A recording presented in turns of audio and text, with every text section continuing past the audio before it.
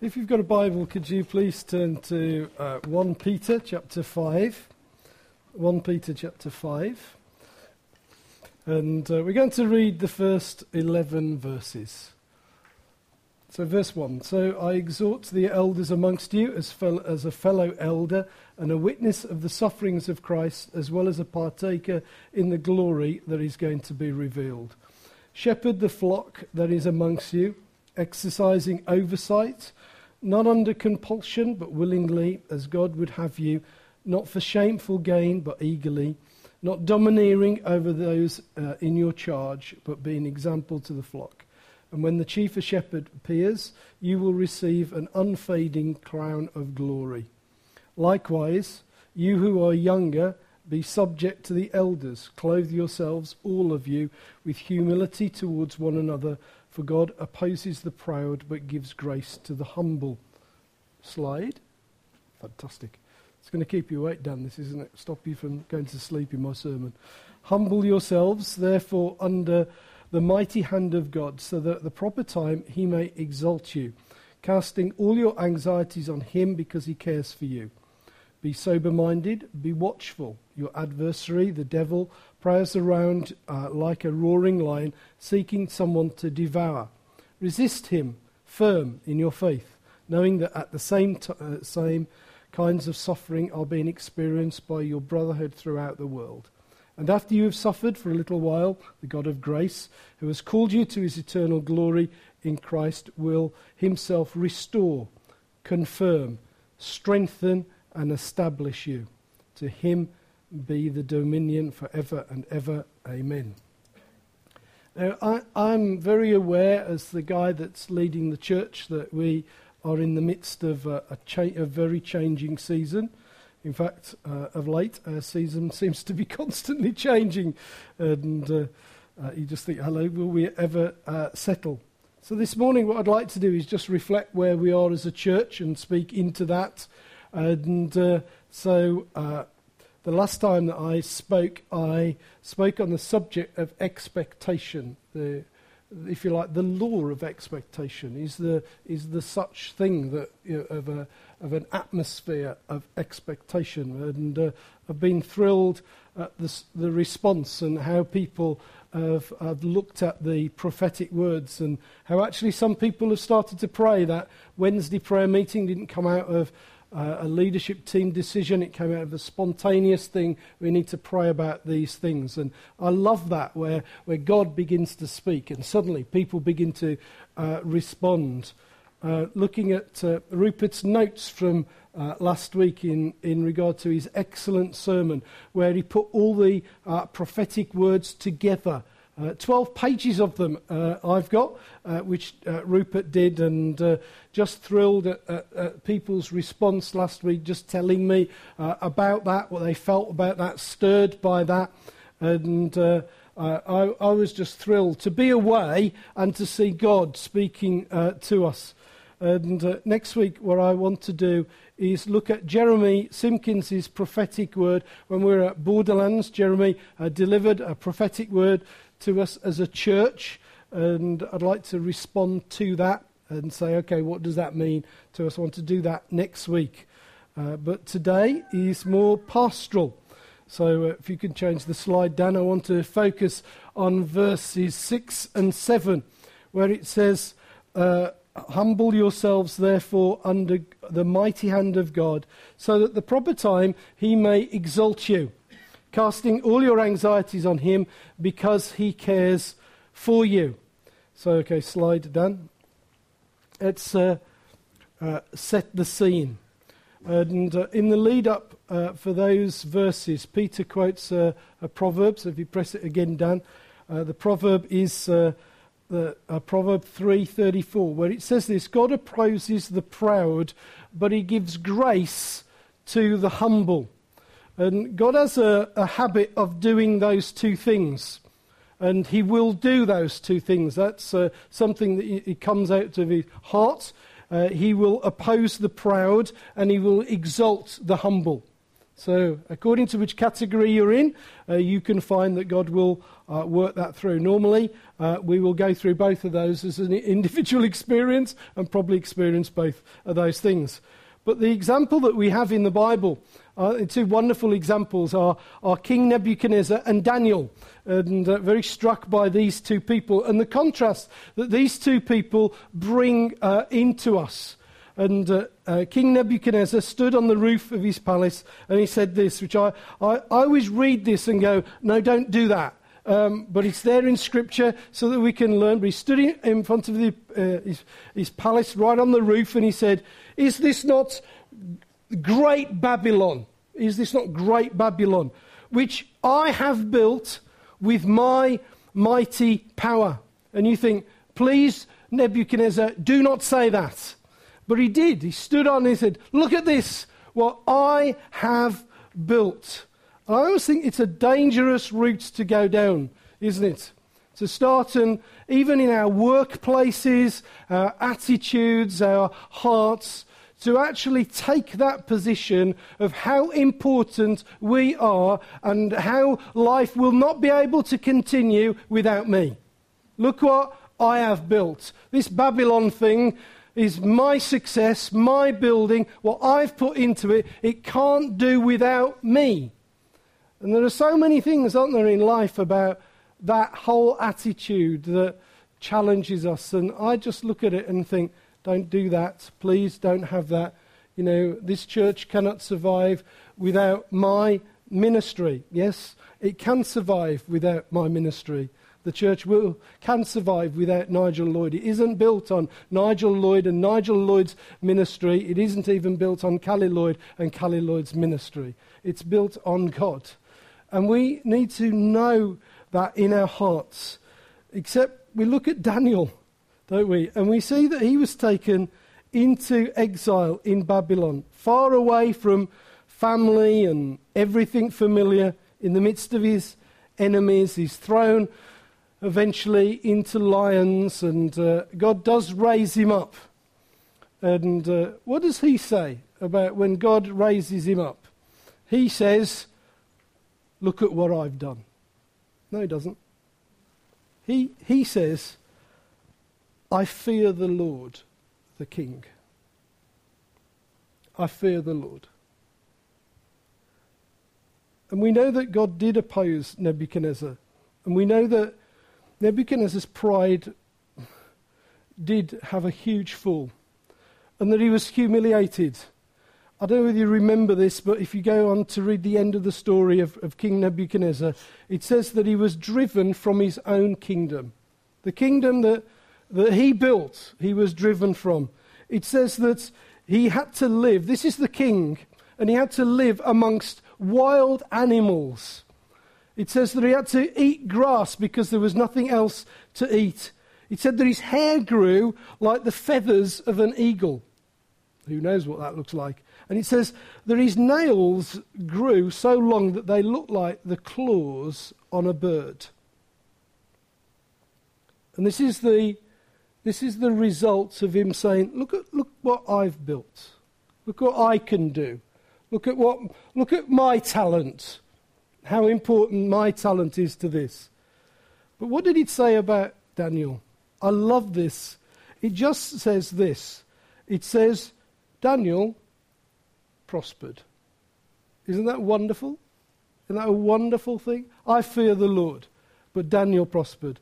Now let me encourage you, to those who are in a very unfamiliar place, to find the courage to say this, that in all circumstances, I will fear the Lord. I will not build me. I will not build a me empire. I will not build people to me. It's not about me. I will build an attitude in the way that I am, that I will encourage people to fear God. And there's a promise. It says there, God gives grace to the humble. There's a response for that humble position that comes from God. It says he will give you favour. More than that, he will come to your aid. He will give you grace. There's grace. There's God's unmerited, undeserved favour for those who will humble themselves. He blesses, what does it say? The poor in spirit. God blesses us.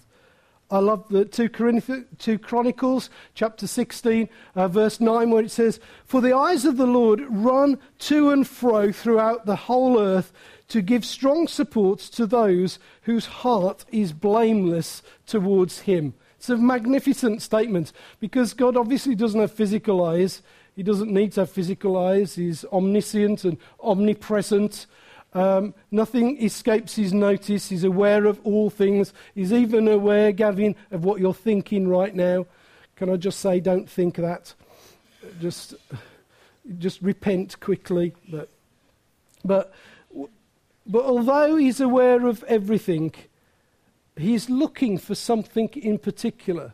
Isn't it wonderful? It's like, have you ever thought like this? I wonder what God is looking for. What does God look for? What's God seek out? Does he really need to seek out anything? He's God, after all. And he says in that scripture, doesn't he? He's looking for something that acts like a magnet in regard to his attention, in regard to his presence. That he's looking for something that will move him. What moves God? And it says in those verses that God is decisively drawn to humility, to the person who is humble, blameless. And suddenly, this person grabs the attention of God. He has God's attention.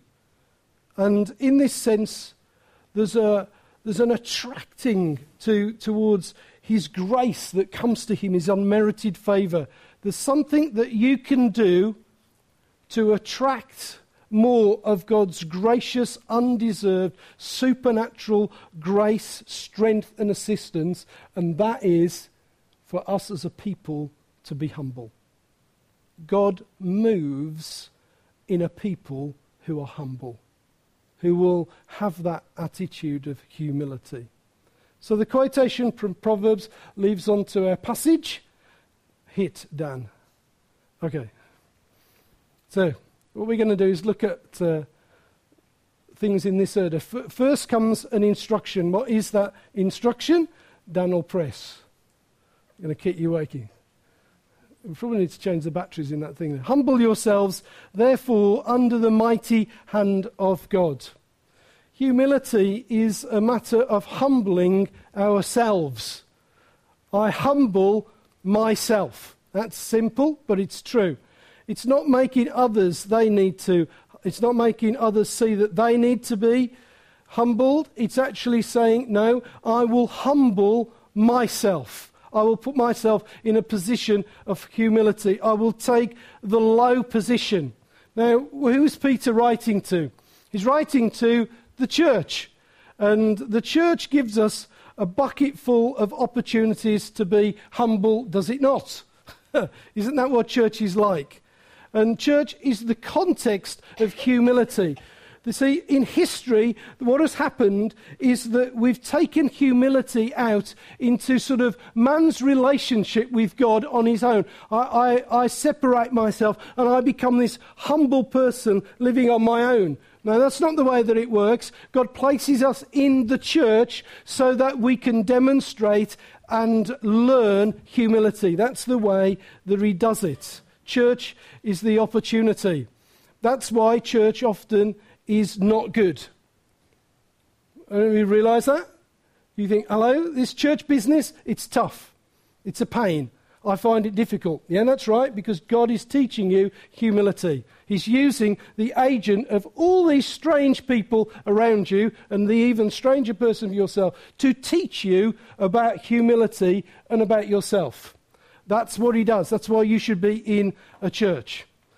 And Peter's people were suffering, and it was likely to get worse. And his answer to them was, okay, I know your situation's going to get worse, but how are we going to deal with a worsening situation? And it's this sort of counter-argument, isn't it? How do you deal with difficulty? And Peter says, humble yourself. It's not the way that you would react, is it? But that's the way that the Bible tells us. So when difficulties arise, it is an opportunity for us to humble ourselves. Let's earth this.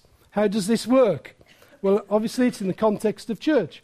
So every time every time there's a quarrel in church life, there is an opportunity for humility.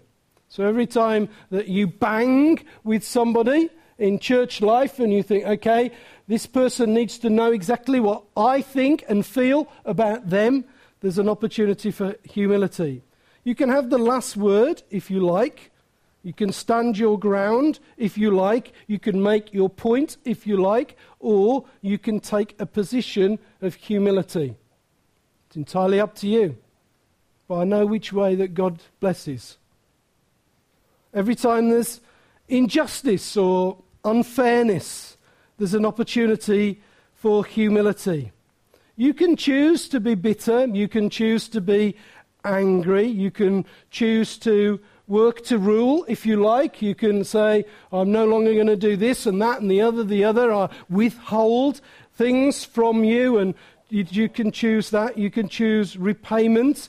You can choose resentment, whatever you like. Or you can choose to be humble. It's God who provides these opportunities. It's often what we do is that we go, it's that bloke, Steve, again. He's said something, done something. The common phrase is, he does my head in. That's what he does. Having Steve in the church is a real pain in the, he does my head in. I think every church has got people that do their head in. Actually, you realised that? It's you. You actually do everybody's head in. And it isn't Steve. It's the way that it works. But can I just say that we often see this as personal, and that's the way that we deal with it. We deal with it in terms of this is a personal attack on me, or I'm going through this and this isn't like this. Let me get this right into Scripture. Scripture says it is under the mighty hand of God. Ow! What? It's the mighty hand of God. So I don't know whether you've ever realised that when you are going through something and you feel like things are not working out to plan, I don't know whether you've ever taken the stance, this is God's mighty hand. But that actually is what God wants you to do. Because he wants you to know that he's trying to conform you to the image of his Son. That's what he's trying to do. And he's trying to do that through teaching you humility. And make who himself, if you remember, took the form of a servant. I don't know whether you've caught this yet, but it's God working in our character. That's what God is trying to do. He's trying to work into our character. Now, nobody's saying that this humility lark is not going to be hard. Of course it's hard. It's a massive cost to self. There are times when I feel like the only answer is to come out fighting. I think I've been in some situations where Callie and I have thought the best answer to this is I will give them the truth whether they like it or not. The answer to that is the only person that's only going to be benefit from that is me. Because I'm just going to feel that I've vented and here it comes, let me vent what I really think of you. Boom. But that's not going to have taught me anything about myself, is it? It isn't. It's going to be a massive cost to myself. It's not either putting on a disguise and pretending you're okay and things are really wonderful. But it is a way out. How do you overcome all these things that go on? God gives you a way out. It's an opportunity for God to work in your life. So, okay, Dan, next slide. Next comes a promise, and the promise is, so that at the proper time he may exalt you.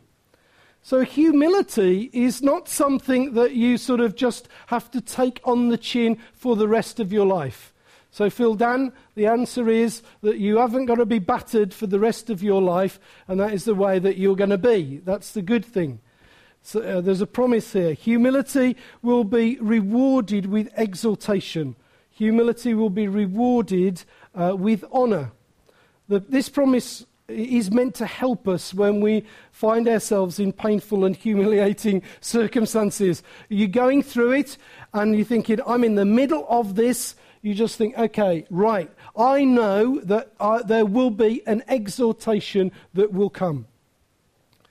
And you need to know that when it's agonizingly unfair.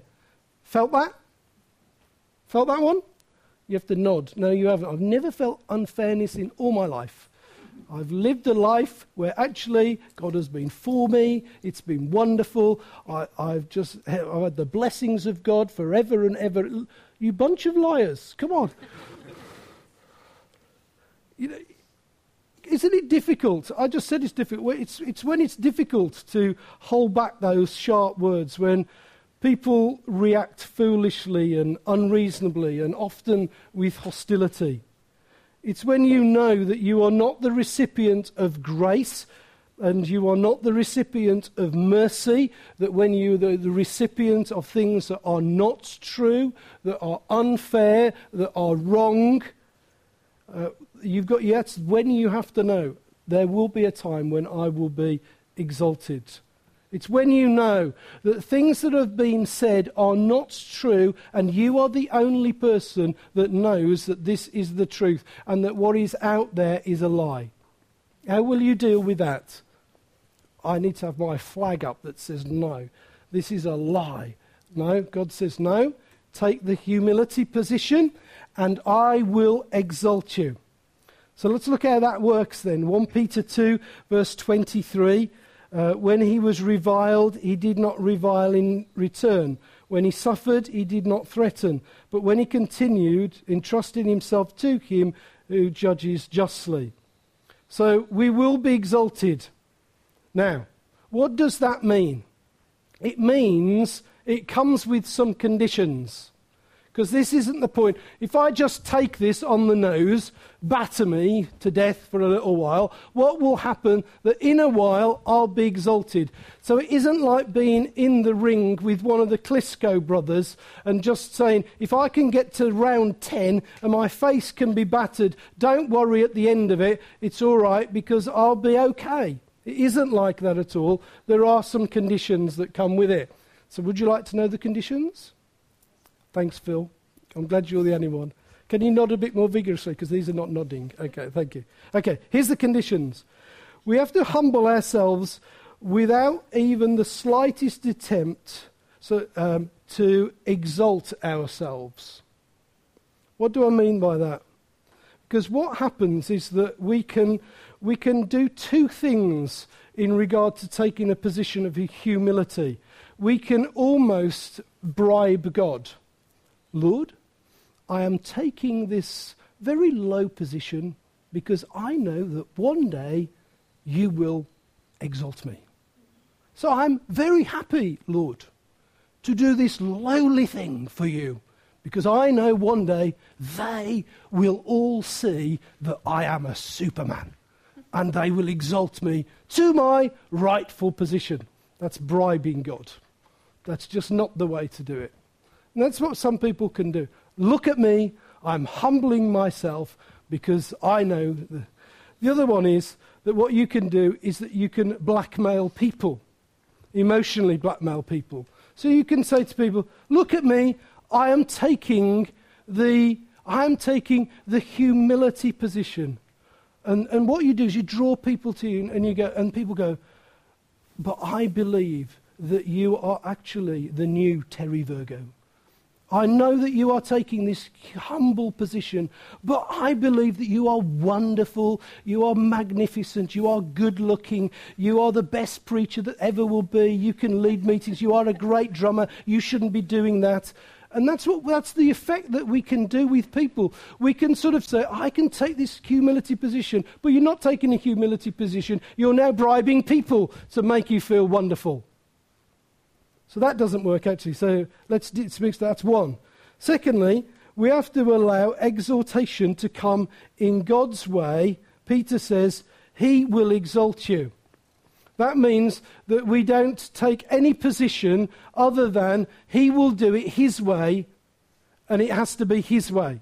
It doesn't have to be our way. It has to be his way. So we have to say, I'm going to do this, and I'm going to do this full stop. There is no conditions on it. And if God wants to exalt me, he will do it his way. The other thing that he will do is not only will do it his way, that means he will do it at his time. Because what we can do is, I can just take this lowly position because I know that after 4 weeks, not only will the people see, but God will see, and they will reinstate me back to this wonderful position of being Terry Virgo. And that actually, he will exalt you, means that he will exalt you, not only will he exalt you in his way, he will exalt you in his time.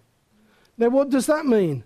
That means that you may have to do this for the rest of your life.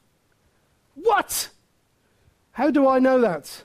Because our exaltation ultimately comes when we are in heaven with him.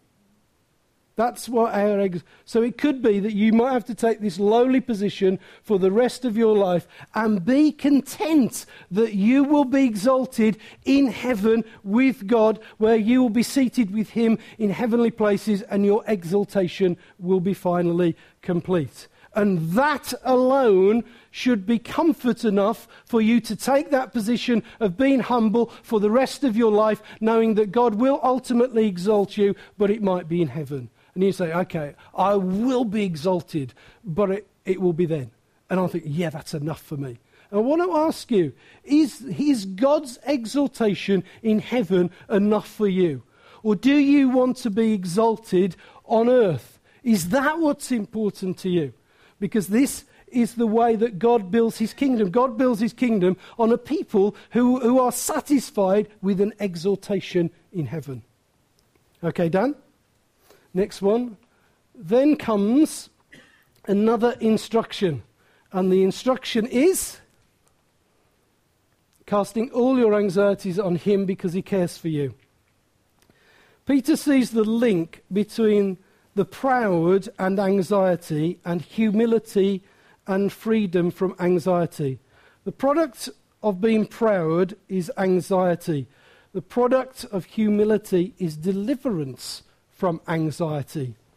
So in humbling ourselves, we cast our anxieties on him, upon God.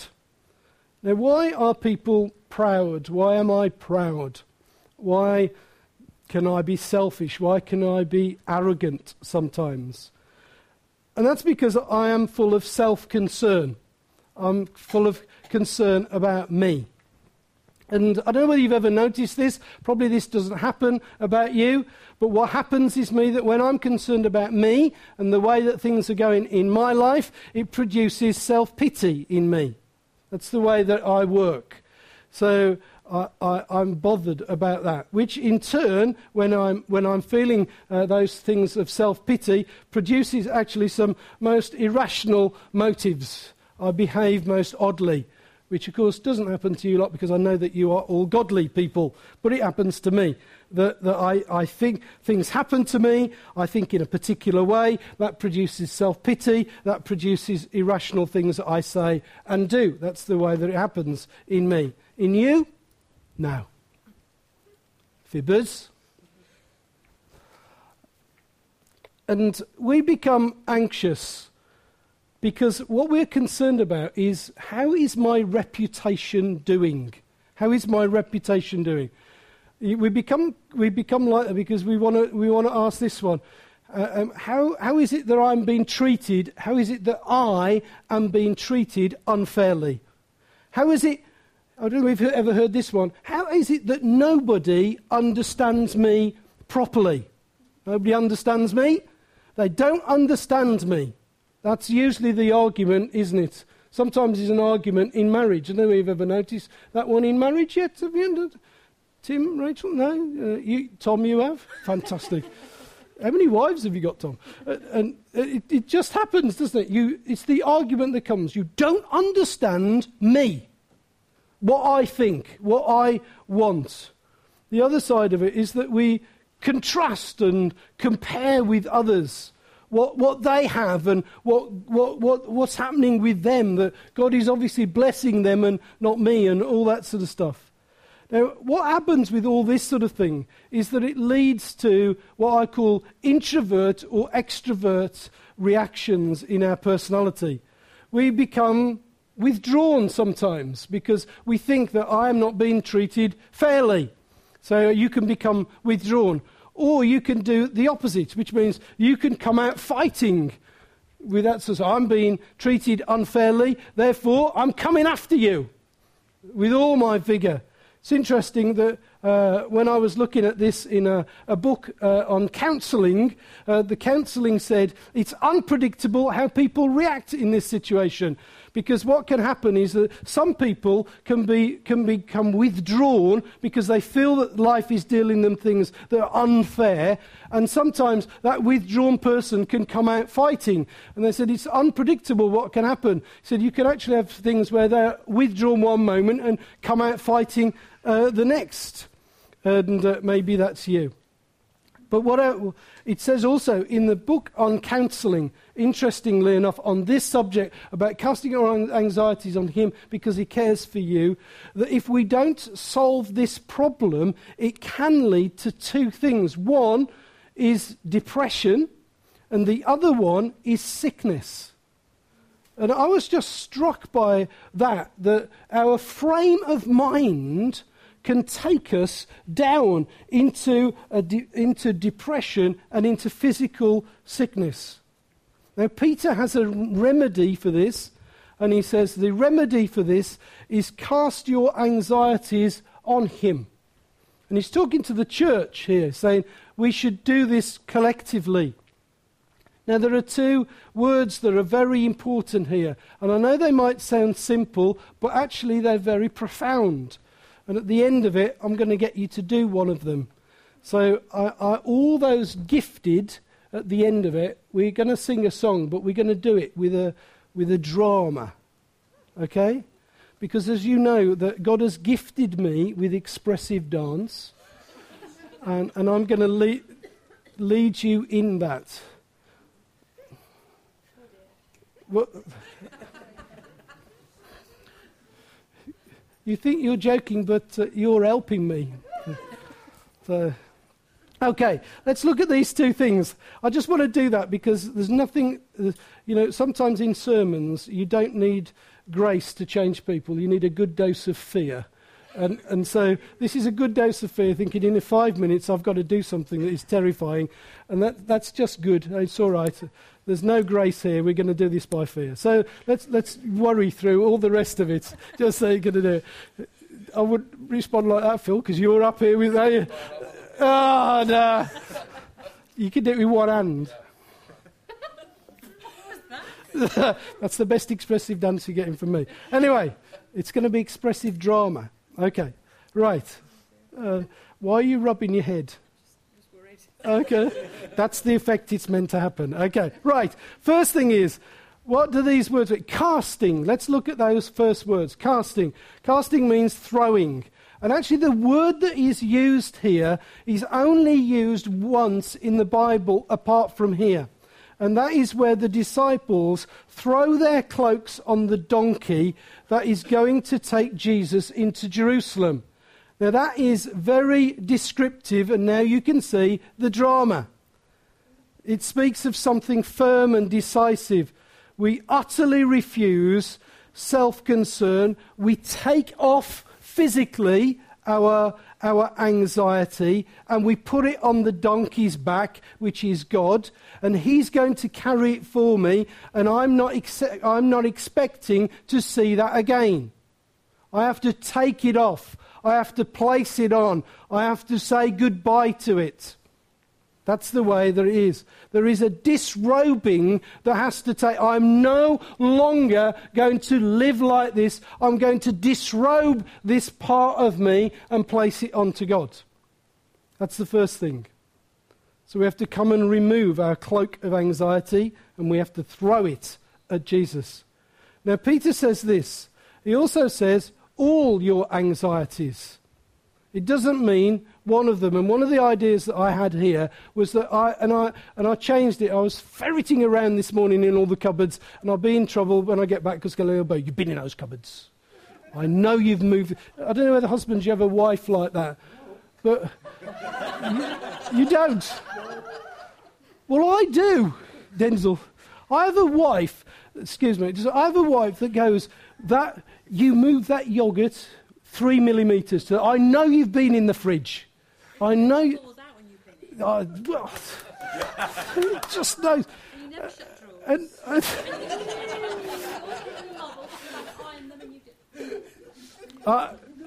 I'm just going to take the humble position here.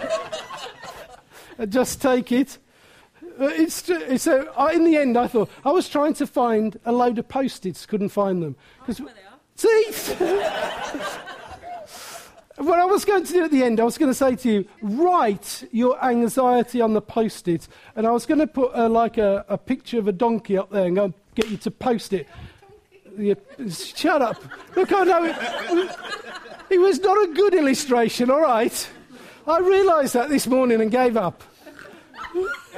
It was not pin on the donkey, no. That's why I gave up. The main thing of this was that I realised that it's all our anxieties. It's not one. And I was going to get you to do one and pin it on the donkey. I thought, no, that's wrong. It isn't. Because what God wants us to do is disrobe all our anxieties, all the things. Otherwise, we'll be partially free. And there's only one, and then there's a partial path to humility. Now, what I'd like to say is this. Again, reading a book on counselling in terms of this, very struck by the fact that anxieties can form personalities.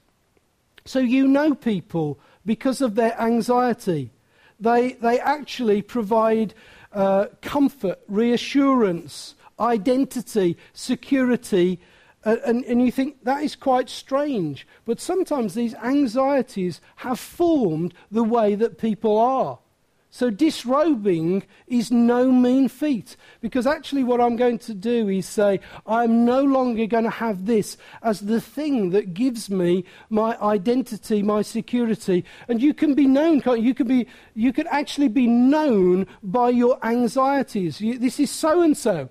And they are shaped by these things. That's how you know them. So your family knows them. So I look back in my family, and I can look back to people, and I actually can know that I've described them, not according to their name, but by according to their anxieties and their thing that go. So I know that Callie's sister was known as the person that sort of has a drug for everything. What do you call that, Miss? Vera. I don't know why she called Vera. No. From the Giles comic. So we know Kate, sorry, I just opened this down, as Vera, because Vera is always, something's always up.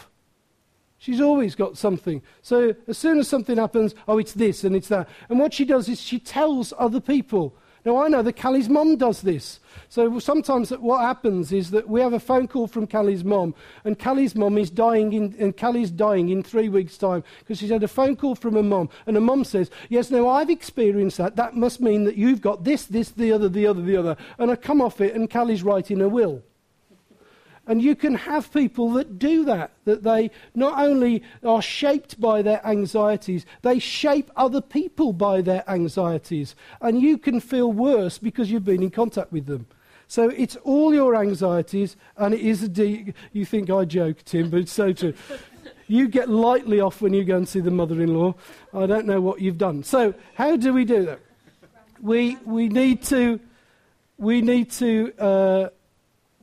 give them all up and make a decision that today I am taking them all off. Okay, last one. Okay, there comes another promise, and hit it. And that promise is, the promise is, it's only half a promise. It does. Look, somebody needs... I'm not good at IT. It took me ages to get the picture on there. Okay. Why do this? Why are you going to take off all your anxieties? That's just bad, isn't it? It's a good job Jeremy Simpkins hasn't seen this. He just tut at me. Okay. Why do this? It's quite simple. And this is because you haven't yet moved into a position of understanding the care that God has for you. That you are defined by your anxiety, not by God's care. Because he cares for you, or because he is concerned about you. What defines you? Your anxiety or God's care? Peter's train of thought is this. At the bottom of pride is self-concern. At the bottom of self-concern is a fear that God is not concerned. Nobody cares about me. So what I do is I build up my barriers of what? Self-protection. Heard that? How many times have you heard that? Self-protection. Self. Me protection. I protect me. It's amazing. The God who created the heavens and the earth is concerned about you. And it's his concern that should override and tip your anxiety. And often it's the other way around. And all the things that cause you anxiety. That's why he's asking you and saying to you, would you derobe them? Would you throw them at me? He doesn't like the way that you are. He doesn't like it. He wants you to receive his care. See, many of us have this picture of God the other way round, that he's distant and he's holy and he's powerful, and they're great pictures. But he's also the most caring person that you will ever know. He's perfect in his care. So let's answer the simple one first. How close was the donkey to the disciples when they put the cloaks on the donkey? Very close. Very close. It's very difficult, isn't it, to lob your coat from 300 yards and hope that it lands on the donkey. The donkey was very close. Do you hear that, folk? The donkey is close to you. Wherever you are, whatever you're doing, it's not hard to take your cloak off and put it on the donkey. Okay, that's that myth sorted. Let's do the next one. How can he care about this irrational, irritated, anxiety-filled mess called Nigel Lloyd? How does he do that? Well, these are some scriptures that you know to conclude. And I want to conclude with them just by reading them and not commenting on them. And I want you to know this. If I can I speak this into your heart? So hearts, open up. Matthew chapter 10. And do not fear those who kill the body but cannot kill the soul. Rather fear him who can destroy both soul and body in hell. Are not 2 sparrows sold for a penny? And not one of them will fall to the ground apart from your Father. But even the hairs on your head are well numbered. Fear not, therefore, you are more value than many sparrows. Do you hear that? He values you. You are valued. So we prove this some more? Because resistance is futile. It's pointless. He actually wants you to enjoy this. He wants you to feel this. He wants you to experience this. Look at the birds of the air. They neither sow nor reap nor gather into barns, and yet your heavenly Father feeds them. Are you not more value than they? You're supposed to go, yes. And which of you, by being anxious, can add a single hour to this span of life? And why are you anxious about clothing? Consider the lilies of the field, how they grow. They neither toil nor spin. Yet I tell you, even Solomon in all his glory was not arrayed like one of these. But if God so clothes the grass of the field, which today is alive and tomorrow is thrown into the oven, will he not more clothe you? O you of little faith, therefore do not be anxious, saying, what shall we eat? What shall we drink? What shall we wear? For the Gentiles seek after these things, and your heavenly Father knows that you need them all. But seek first the kingdom of God and his righteousness, and all these things will be added to you.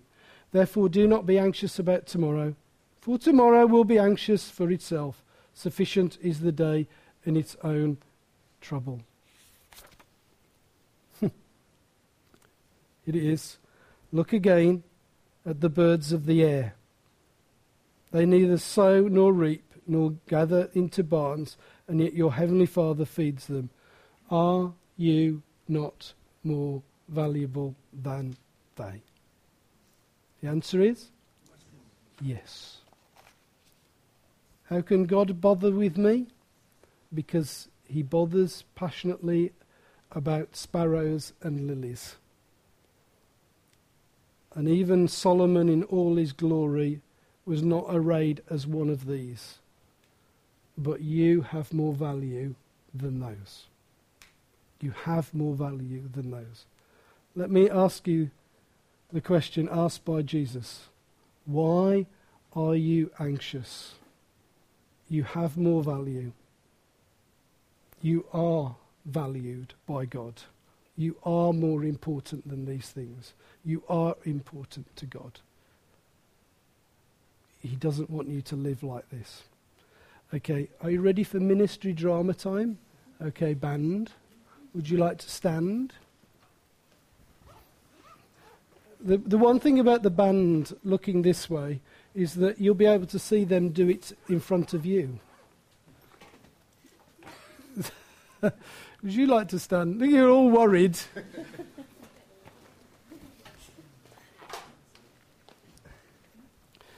Without actually physically taking anything off, because at my age that's a really disturbing sight. What I'd like you to do this morning is that just as these are playing but not singing, so if you can just play for a bit, what I'd like you to do is I'd like you to think about the areas of anxiety that form your life. I want you to just begin to think in terms of yourself and think, no, these are the things that I am often anxious about. These are them. And you can just do that just as Phil plays. These are them. There's 1, 2, 3 and 4. Just name those anxieties that clothe you. And then here's your drama with them. And all you've got to do is however expressive you feel that you want to do that, is that you've just got to unbutton those and take them off. And you've got to do that. So you've got to go, this anxiety, I derobe myself from it. And this anxiety, I derobe myself from it. Now, it might be as we sing in this song, there are no hands in the air, because actually we are derobing ourselves. But please don't do that physically. But just do that as a ministry drama, take it off. And then what I want you to do is that I want you to imagine that the donkey's there. And I want you to, having got those things off, they're now on the floor. You've disrobed them, they're on the floor. So I just want you to bend over, and I want you to pick them up, and I just want you to place them on the donkey. That's the second part. You can do that as expressively as you want. Do it however. So that'll be however Joanna does it. Or if you like Dan, you're just going to go like that, you know. It's going to be a Dan move, you know. You can do that however you want. But will you do it? Will you do it? Will you take them off? Will you move towards the donkey and place it on God? And then as we sing this song, would you just put yourself in a position where what you do is that you receive the value of God for you as a person? Just receive the value. Just know the value that God has for you. So that's your ministry drama. If you don't want to do it, you don't have to do it. But I'd like you to do it, because I believe that as you do that, that God will minister to you. He will set you free, he will release you and you will receive his care.